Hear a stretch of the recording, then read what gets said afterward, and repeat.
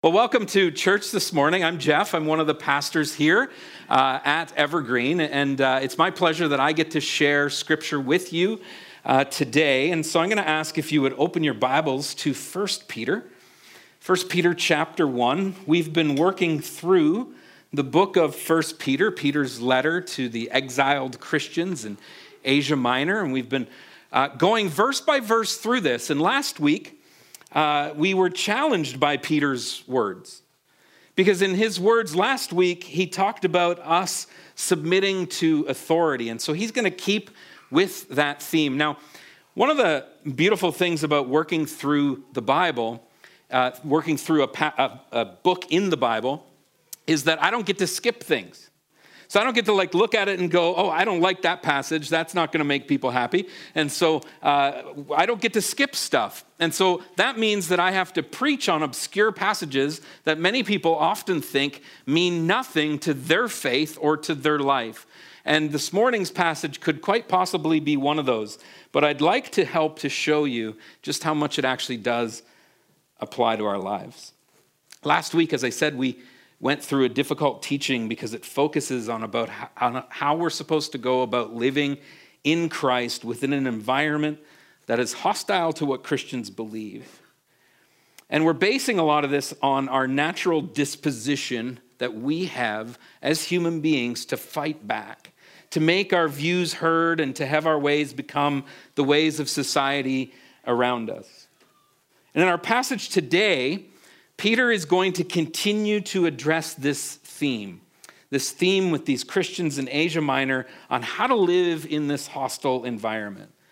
And the next few passages, actually the next few weeks, are specifically going to address very specific people within the church. And these specific people have found freedom in Christ. Peter is now going to address for these folks how they should live within this newfound freedom. Often, a passage like we're about to read is a passage that we read and we write off because we say, this isn't relevant to us. You'll know what I mean as we start reading it. 1 Peter chapter 2, starting at verse 18, it says, "You who are slaves must submit to your masters with all respect." So right away, a lot of us shut down and go, well, that's not for me, right? I'm not a slave, especially when we think in the context of American slavery, which I'm going to show you later is nothing like first century slavery. But he says, you who are slaves must submit to your masters with all respect. Remember the context that he said all of us have to do that with respect to the government and to authority. He says, do what they tell you. Not only if they are kind and reasonable, but even if they are cruel. That's awesome. For God is pleased when, conscious of his will, you patiently endure unjust treatment. Of course, you get no credit for being patient if you are beaten for doing wrong, but if you suffer for doing good and endure it patiently, God is pleased with you. For God called you to do good, even if it means suffering, just as Christ suffered for you. He is your example, and you must follow in his steps. Now listen to this. He's going to give us a description of Christ, what those steps look like.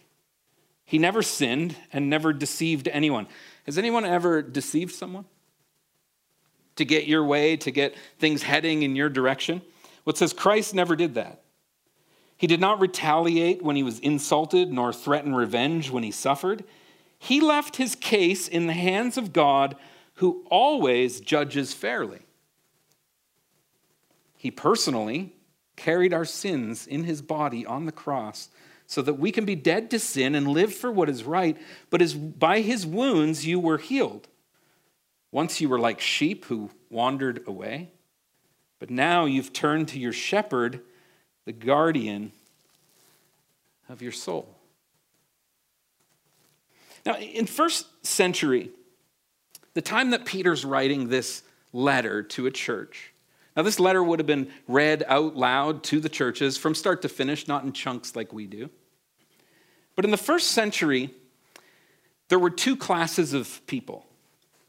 There was the free, and there was the slaves. Now, because of Christ, all of this changed within the church. So this is the context in which Peter's writing this. We see this dramatic cultural mindset change that happens early on in the book of Acts, actually. If we look at the early church and what happened after Acts chapter 2, we see this transition into this freedom that Scripture's talking about.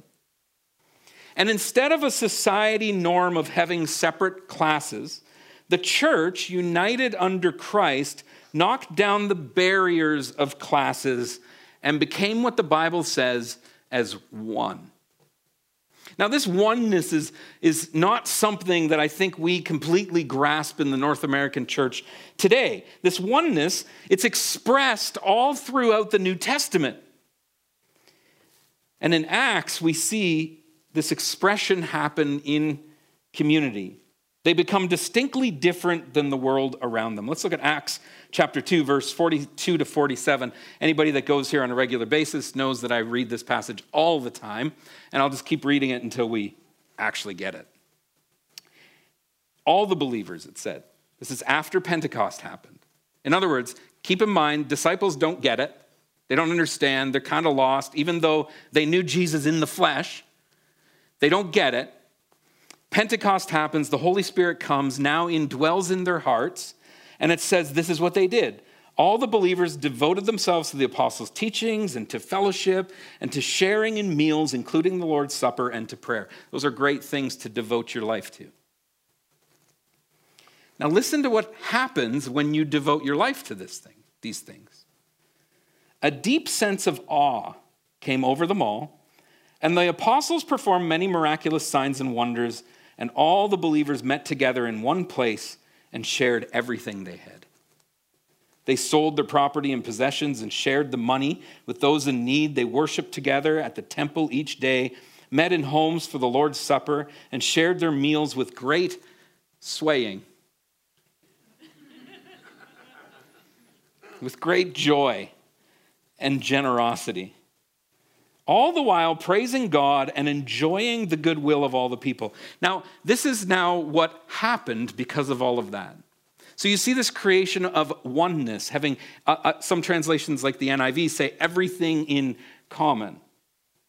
It says, "In each day the Lord added to their fellowship those who were being saved." Don't miss that connection. Don't miss that connection where classes push us away from Jesus. Oneness brings us toward Jesus. And we see Paul express this in the book of Galatians as well, with this really profound passage in Galatians 3, verse 28. Listen to what the Apostle Paul says. He says, "There is no longer Jew or Gentile, slave or free, male and female, for you are all one in Christ Jesus." This posture of freedom in Christ that he's talking about through this oneness is incredibly countercultural, especially in the first century. And whenever you begin to live differently, how many people know this? When you begin to live differently than the culture around you, you will often experience resistance. You'll have problems. And that's kind of what Peter's addressing here, is that he's worried that these Christians who are being persecuted in Asia Minor, he's worried that they will begin to blend into society, that rather than living their life in their identity in Christ, they'll just begin to live their life in a way that will get them away from the persecution that they're suffering. He's worried that they're going to begin to blend. And when you blend into society, you become useless for Christ. Isn't it ironic that this freedom that he's talking about, this life of living as equals, this equality that the scriptures bring, isn't it interesting that that is met with resistance in culture? In our passage today, Peter addresses a group of people who have received a newfound freedom, but Peter feels it's important to give them some guidance on how to live within this freedom. The freedom the way we describe freedom is not the way that Scripture describes freedom. And I don't want you to miss the tension. There is a deep amount of tension in this passage and the passages that we're going to deal with next week, because we're going to deal with wives and husbands. And there's always tension there. But there's a tension within the community that's knocking down these barriers of social classes. This knocking down of barriers, this oneness, it creates a huge tension between the community and the community around them. And living in society, specifically, that is thriving within their economic structure as classes that are separate from one another. Now, unfortunately, it's a passage like this that historically have been used to endorse practices in society that Scripture, and particularly Jesus, would never endorse. I'm going to give you a hermeneutical principle. You would normally pay thousands of dollars to get this, but instead we're just going to ask for your tithe. That's funny. Come on. I got to get you swaying a little more, get you loosened up. Hermeneutics is Bible interpretation. It's based on how we read the Bible and how we interpret the Bible. Okay? Here's a little hint. Whenever you read a passage in Scripture and it doesn't line up with the character and nature of Jesus, you need to go back to the drawing board. So if you think that the Bible endorses something that Jesus himself would never endorse, you need to go back to the drawing board. And this passage is a passage that has been quoted for centuries in the Christian church that points us in a direction that's not Christ-like. The Christian church, folks, is really guilty of taking Scripture out of context, and we read a passage and determine its meaning from a few verses instead of looking at it within its full context of the entire Bible. I call them pluckers, right? People who pluck things out to make the Bible say that they want it to say. That's not how you read Scripture. Actually, folks, I would go as far to say that that is an elementary reading of Scripture that has caused a lot of pain in our world through the church. So let me be clear about something right off the bat. The New Testament never endorses anything that causes the separation of classes in society. That is not a New Testament thing. The New Testament preaches oneness through Christ. So in the context of today's passage, the New Testament authors are not endorsing the act or the institution of slavery. We are all one in Christ. There is no classes, no separation of color, gender, or race. And the Christian church needs to repent from being any part of causing separation within the church or within society, because it's not in the nature of Christ. Now, Peter in this passage is dealing with this tension of these people that he calls slaves, of them finding a newfound freedom in Christ, and the tension about how you go about living that way. And now this is like a crazy, amazing concept that those who were oppressed are now free. You know that's what Scripture's often all about, right? Those who are oppressed are now free because of the work of the cross. But their entire society and economy was run through slavery. So if the church was to tear down this economic structure because of its freedom in Christ, it would cause all of society to crash. And if this happened, the church would lose any influence it had on society to share Christ. So in the context of the first century slavery was not what we think. We hear the word slave and we automatically think like North American culture of slaves. Slavery in the first century was nothing like American cultural slavery that we would know. Let me read you an excerpt from a historical book, actually, that is talking about the first century and how slavery actually functioned when Peter was writing this letter. So these are not my words. I'm reading from a book to you. Slavery was a diverse institution in the ancient world, altering itself from one culture to another. Yet the Roman and Greek worlds anchored their entire economic system in this institution. Some have estimated that 1/3 of the population in urban areas was slave population. In both worlds, especially the Roman world, which is the context of Peter's letter, this is happening in the Roman Empire, slavery was not usually a permanent condition of life. So we automatically think American slavery, right? You're never going to be free. You're oppressed. You're a slave. But slavery in the first century didn't mean forever. It was not a permanent condition of life. He says, rather, it was a temporary condition. Now listen to this. A temporary condition on the path toward freedom. Interesting. Many ancient people voluntarily chose to be slaves of a Roman citizen so that upon being granted manumission as a result of either a good behavior or adequate savings, they could become full Roman citizens. There's your key. It was their pathway to freedom, to becoming a full Roman citizen. And becoming a Roman citizen was a big deal. Paul quotes that he is a citizen of Rome, and that's held as a big deal. And so slavery is this actual pathway to freedom, to becoming a Roman citizen. The author says, in fact, it's entirely possible that one reason the Christians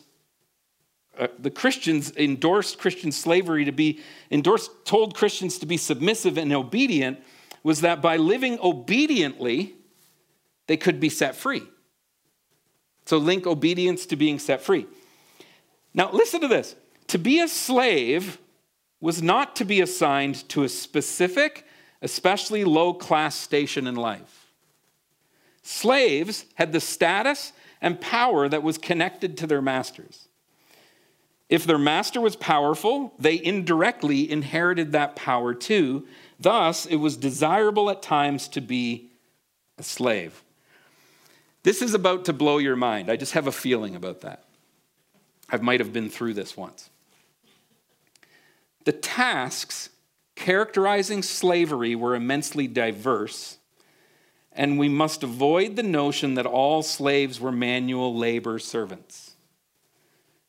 Doctors, teachers, writers, accountants, which that's understandable, agents, bailiffs, overseers, secretaries, and sea captains all comprised the slave population.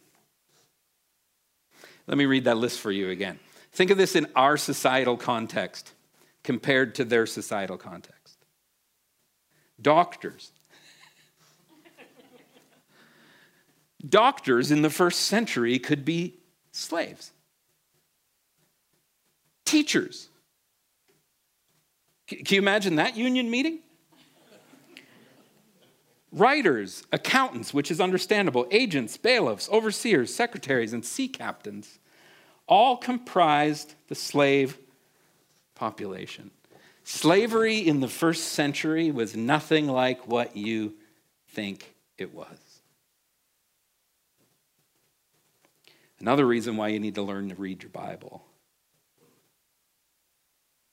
You see, many slave owners treated their workforce with dignity and respect. Their workers were considered part of their family. Now, there were owners that treated their workers poorly, and the Apostle Paul addresses this often in his writings. The Apostle Paul alone addresses slavery in 1 Corinthians chapter 7. He addresses slavery in Ephesians chapter 6, Colossians chapter 3, the entire book of Philemon. He was a slave, and it's written to him. Titus chapter 2 and 1 Timothy chapter 6. All of these passages call on slaves to honor their employer and their owners to treat their slaves with love and respect. Now, Peter doesn't address the owners in the letter, but specifically addresses the slaves themselves. Now, there is some research around that to think that maybe the church in Asia Minor that Peter is addressing is mostly made up of slaves. But historicity tells us that, historicity is a fancy word for history. History tells us that this church actually would have been made up of both owners and slaves, but there may not have been an oppressive issue happening in this church. Now, that is also crazy wild. All classes of society gathered in one place was unheard of. That's the barrier that the church overcame. The slaves are to submit to their masters, he said, with all respect. They're to do what they are asked to do, even if their master is not nice about it. This is the instruction that Peter's giving. Peter says, God will be pleased if you patiently endure unjust treatment, but if you're being disciplined because you have done wrong, you need to accept it and become a more obedient servant. Peter tells these slaves that even though they have found a new freedom in Christ, it doesn't mean you won't suffer. As a matter of fact, expect suffering in life, he says, and patiently endure it. He says, by enduring it, you are following in the steps of Christ. And all Christians are called to do good. The only path to doing good is by following in the steps of Jesus. He gives us the example of how to live in the tension of society. Jesus is the one who gives that example of how to live with this intention, with this tension in our society. Listen to how Peter describes what the footsteps of Jesus look like. He said he never sinned nor deceived anyone. He did not retaliate when he was insulted nor threaten revenge when he suffered. He left his case in the hands of God, who always judges fairly. He personally carried our sins in his body on the cross so that we could be dead to sin and live for what is right. By his wounds you are healed. Once you were like sheep who wandered away, but now you have turned to your shepherd, the guardian of your souls. Folks, what he just described there is so countercultural, it isn't even funny. It's so against their culture and our culture. Because our natural disposition as fallen human beings is to deceive others so that we can get our way in life. It's to retaliate when we've been wronged. All of this is a reflection of how much we don't actually believe in God's sovereignty. It's interesting to me because we say that. We say the Lord is sovereign. Sovereignty means that he's over all and in all.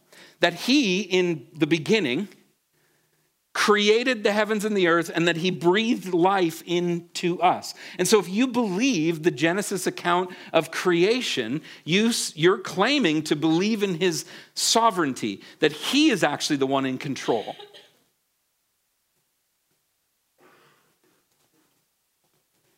And he says that our natural disposition is what actually reflects us not believing that God is the one who's in charge. That God is the creator of all the heavens and earth, and the disposition is driven by original sin. And Peter addresses this in verse 23. He says, Jesus was wronged. Jesus suffered at the hands of false accusations. But what did he do about it? When Jesus was before Pontius Pilate, he had every opportunity in the world to get out of going to the cross. He agonized in the garden to the point that he shed blood, sweated blood, about his call to go to the cross.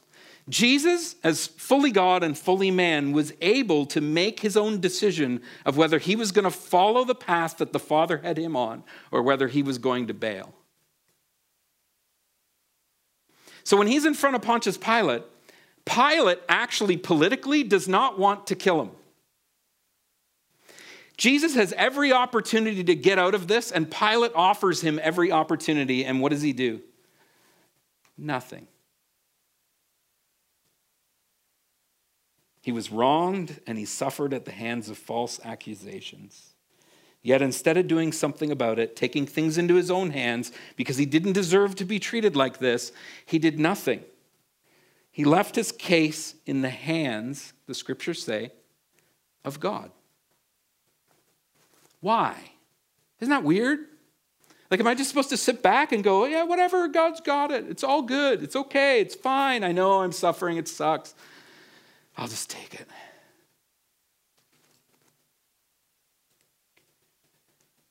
The reason the scriptures say this is because God is the only one who will truly bring justice. You see, we're not capable of bringing untainted justice to the world. Only God will truly bring justice. And we need to believe and trust in the promises that he has made. Peter tells us that these slaves in this context, that once they were like lost sheep. The fact that the scriptures call us sheep is really funny. Because sheep are crazy, stupid animals. They wander around aimlessly, they fall in holes, and they're like looking around. It's like me playing Halo with the youth group. I fell in a hole, and the whole youth group's standing around me like with their men. I know this is a really violent game, and none of you Christians actually play it, but I do. And I'm standing there looking at a wall like this, going, I'm trapped, I can't get anywhere. I'm like a lost idiot sheep playing a video game. The fact that Scripture calls us sheep at all really cracks me up.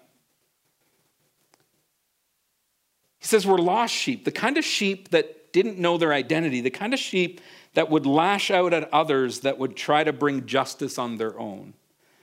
But now, in Christ, you don't have to be this kind of lost sheep. He says you now have a shepherd to lead the way. And this shepherd, he gives a specific role for that shepherd to guard your soul, which is far more important than this messed up life in a sinful world.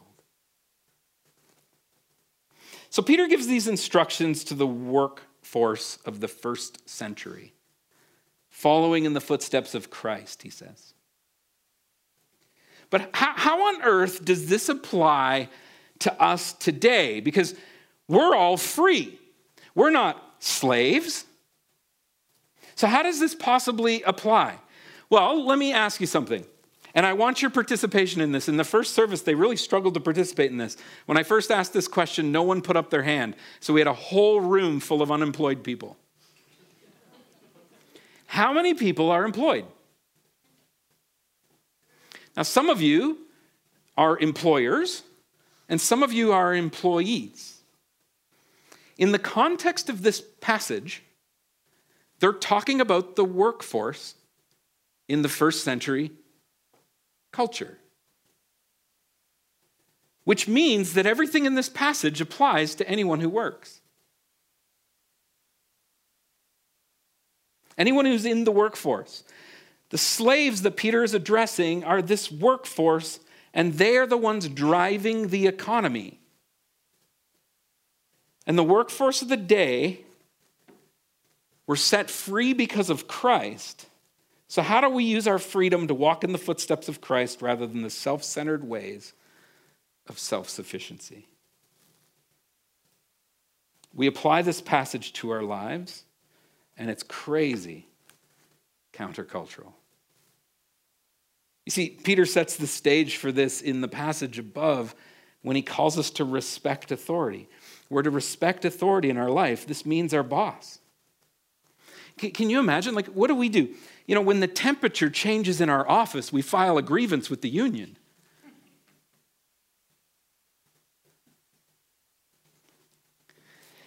Okay, so what I've done is I've drawn 3 basic principles because we love this, right? We like lists and we need 3 things, right? A fancy poem and 3 points and we're good to go. What a preacher. So this is what I'm going to give you, exactly what you want. Here's the first point. This is what this passage is teaching us today. In the workplace, we need to have, as Christians, the best work ethic ever. Like, we need to be the greatest workers on this earth. And we need to be known for our kindness, our loyalty, and our honesty. Now, I've been an employer. I have staff that work for me now, and I'm watching very closely how they react to this. I do not want to hire the person who's filing the grievance about the temperature of their office. Now, I'm just using that as an example. If that's deeply convicting you, well, email Andrew. Who I want to hire is someone who has awesome work ethic. Somebody who works for Christ, who puts their everything into what it is that they're tasked to do. I want to hire somebody who is kind to others. But I also want them to be loyal to the organization. And in order to be loyal to the organization, there needs to be a little bit of honesty. So from an employer's point of view, I should be wanting to hire Christians. From a pastor's point of view, not really.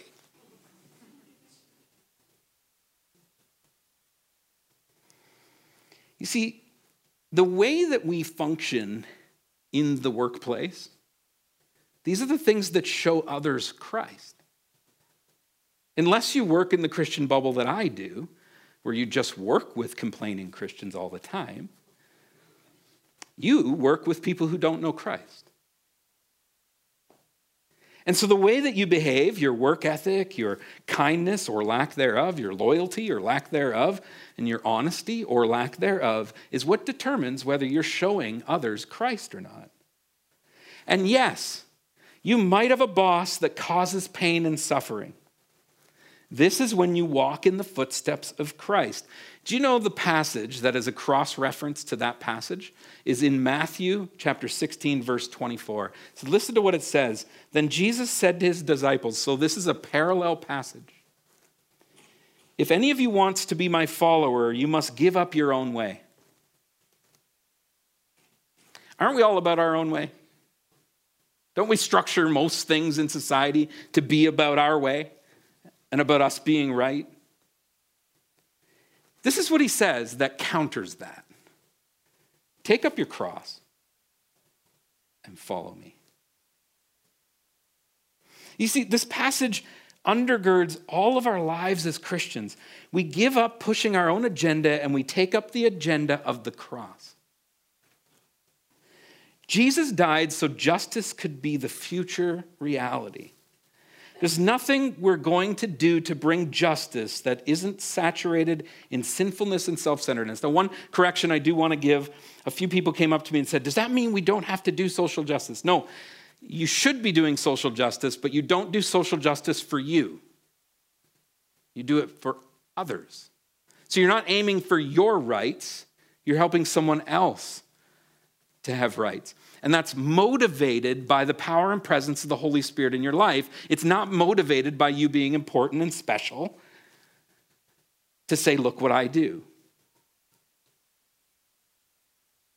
So we're called to trust all things in God, he says. We have to place this trust in God and trust his promises. And this means that in our lives we may suffer, we may be wronged, but we take the path of the cross and show our boss or our coworkers in the workplace the character of Jesus, not the character of someone fighting to be right. This is incredibly countercultural, and it will make you uncomfortable. You'll not be happy about this. You're going to fight back about it. I do. And that moves me to point number 2. Another way to combat this in our lives is our personal lives and our work life In our personal lives and our work life, we need to suppress our deep need to be noticed and to be important. So as Christians, we need to suppress our deep need to be noticed or to be important. Anybody ever had like a project you worked on and someone else took the credit for it? And then you're like all upset and you go storming into the boss's office and you're like, I actually did that. Can I have a raise? It's like this deep need to be noticed, to get credit for things. Instead of just working for the Lord, we're working for self. When you work for the Lord, often self benefits. But when your main motive is self, it often leads to problems. Listen to what Philippians chapter 2, verses 6 to 11 says. Though he was God, he did not think of equality with God. It's talking about Jesus. As something to cling to. Instead, he gave up his divine privileges. Now, if I were divine, which I could be, that was funny. If I were divine, which we all know I'm not, would I be willing to give up that privilege? It says, instead, he gave up. So he didn't cling to his equality with God. Instead, he gave up his divine privileges. He took the humble position of a slave and was born as a human being. When he appeared in human form, he humbled himself in obedience to God and died a criminal's death on a cross. Therefore, so this is the result of that posture. God elevated him to a place of highest honor and gave him the name above all other names, that at the name of Jesus every knee should bow in heaven and on earth and under the earth, and every tongue declare that Jesus Christ is Lord, to the glory of God the Father. You see, when we take the posture of Jesus, God elevates us to the highest place of honor. But when we try to elevate ourselves, it doesn't please the Father, and it causes us to be centered on self rather than Christ. You see, when we deeply need to be important and notice, we are taking the focus off of Jesus and putting the focus onto ourselves.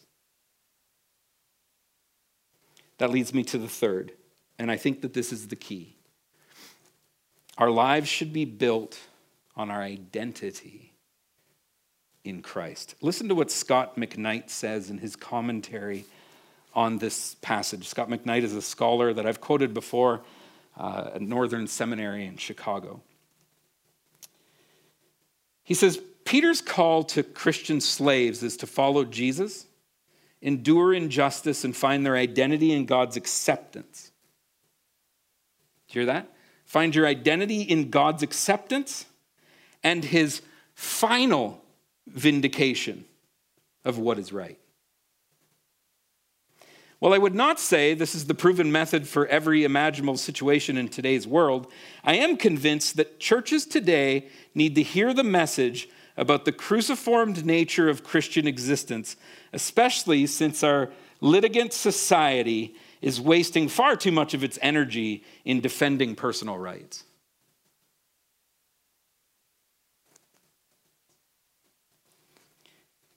Christian existence is spending too much time defending our own rights.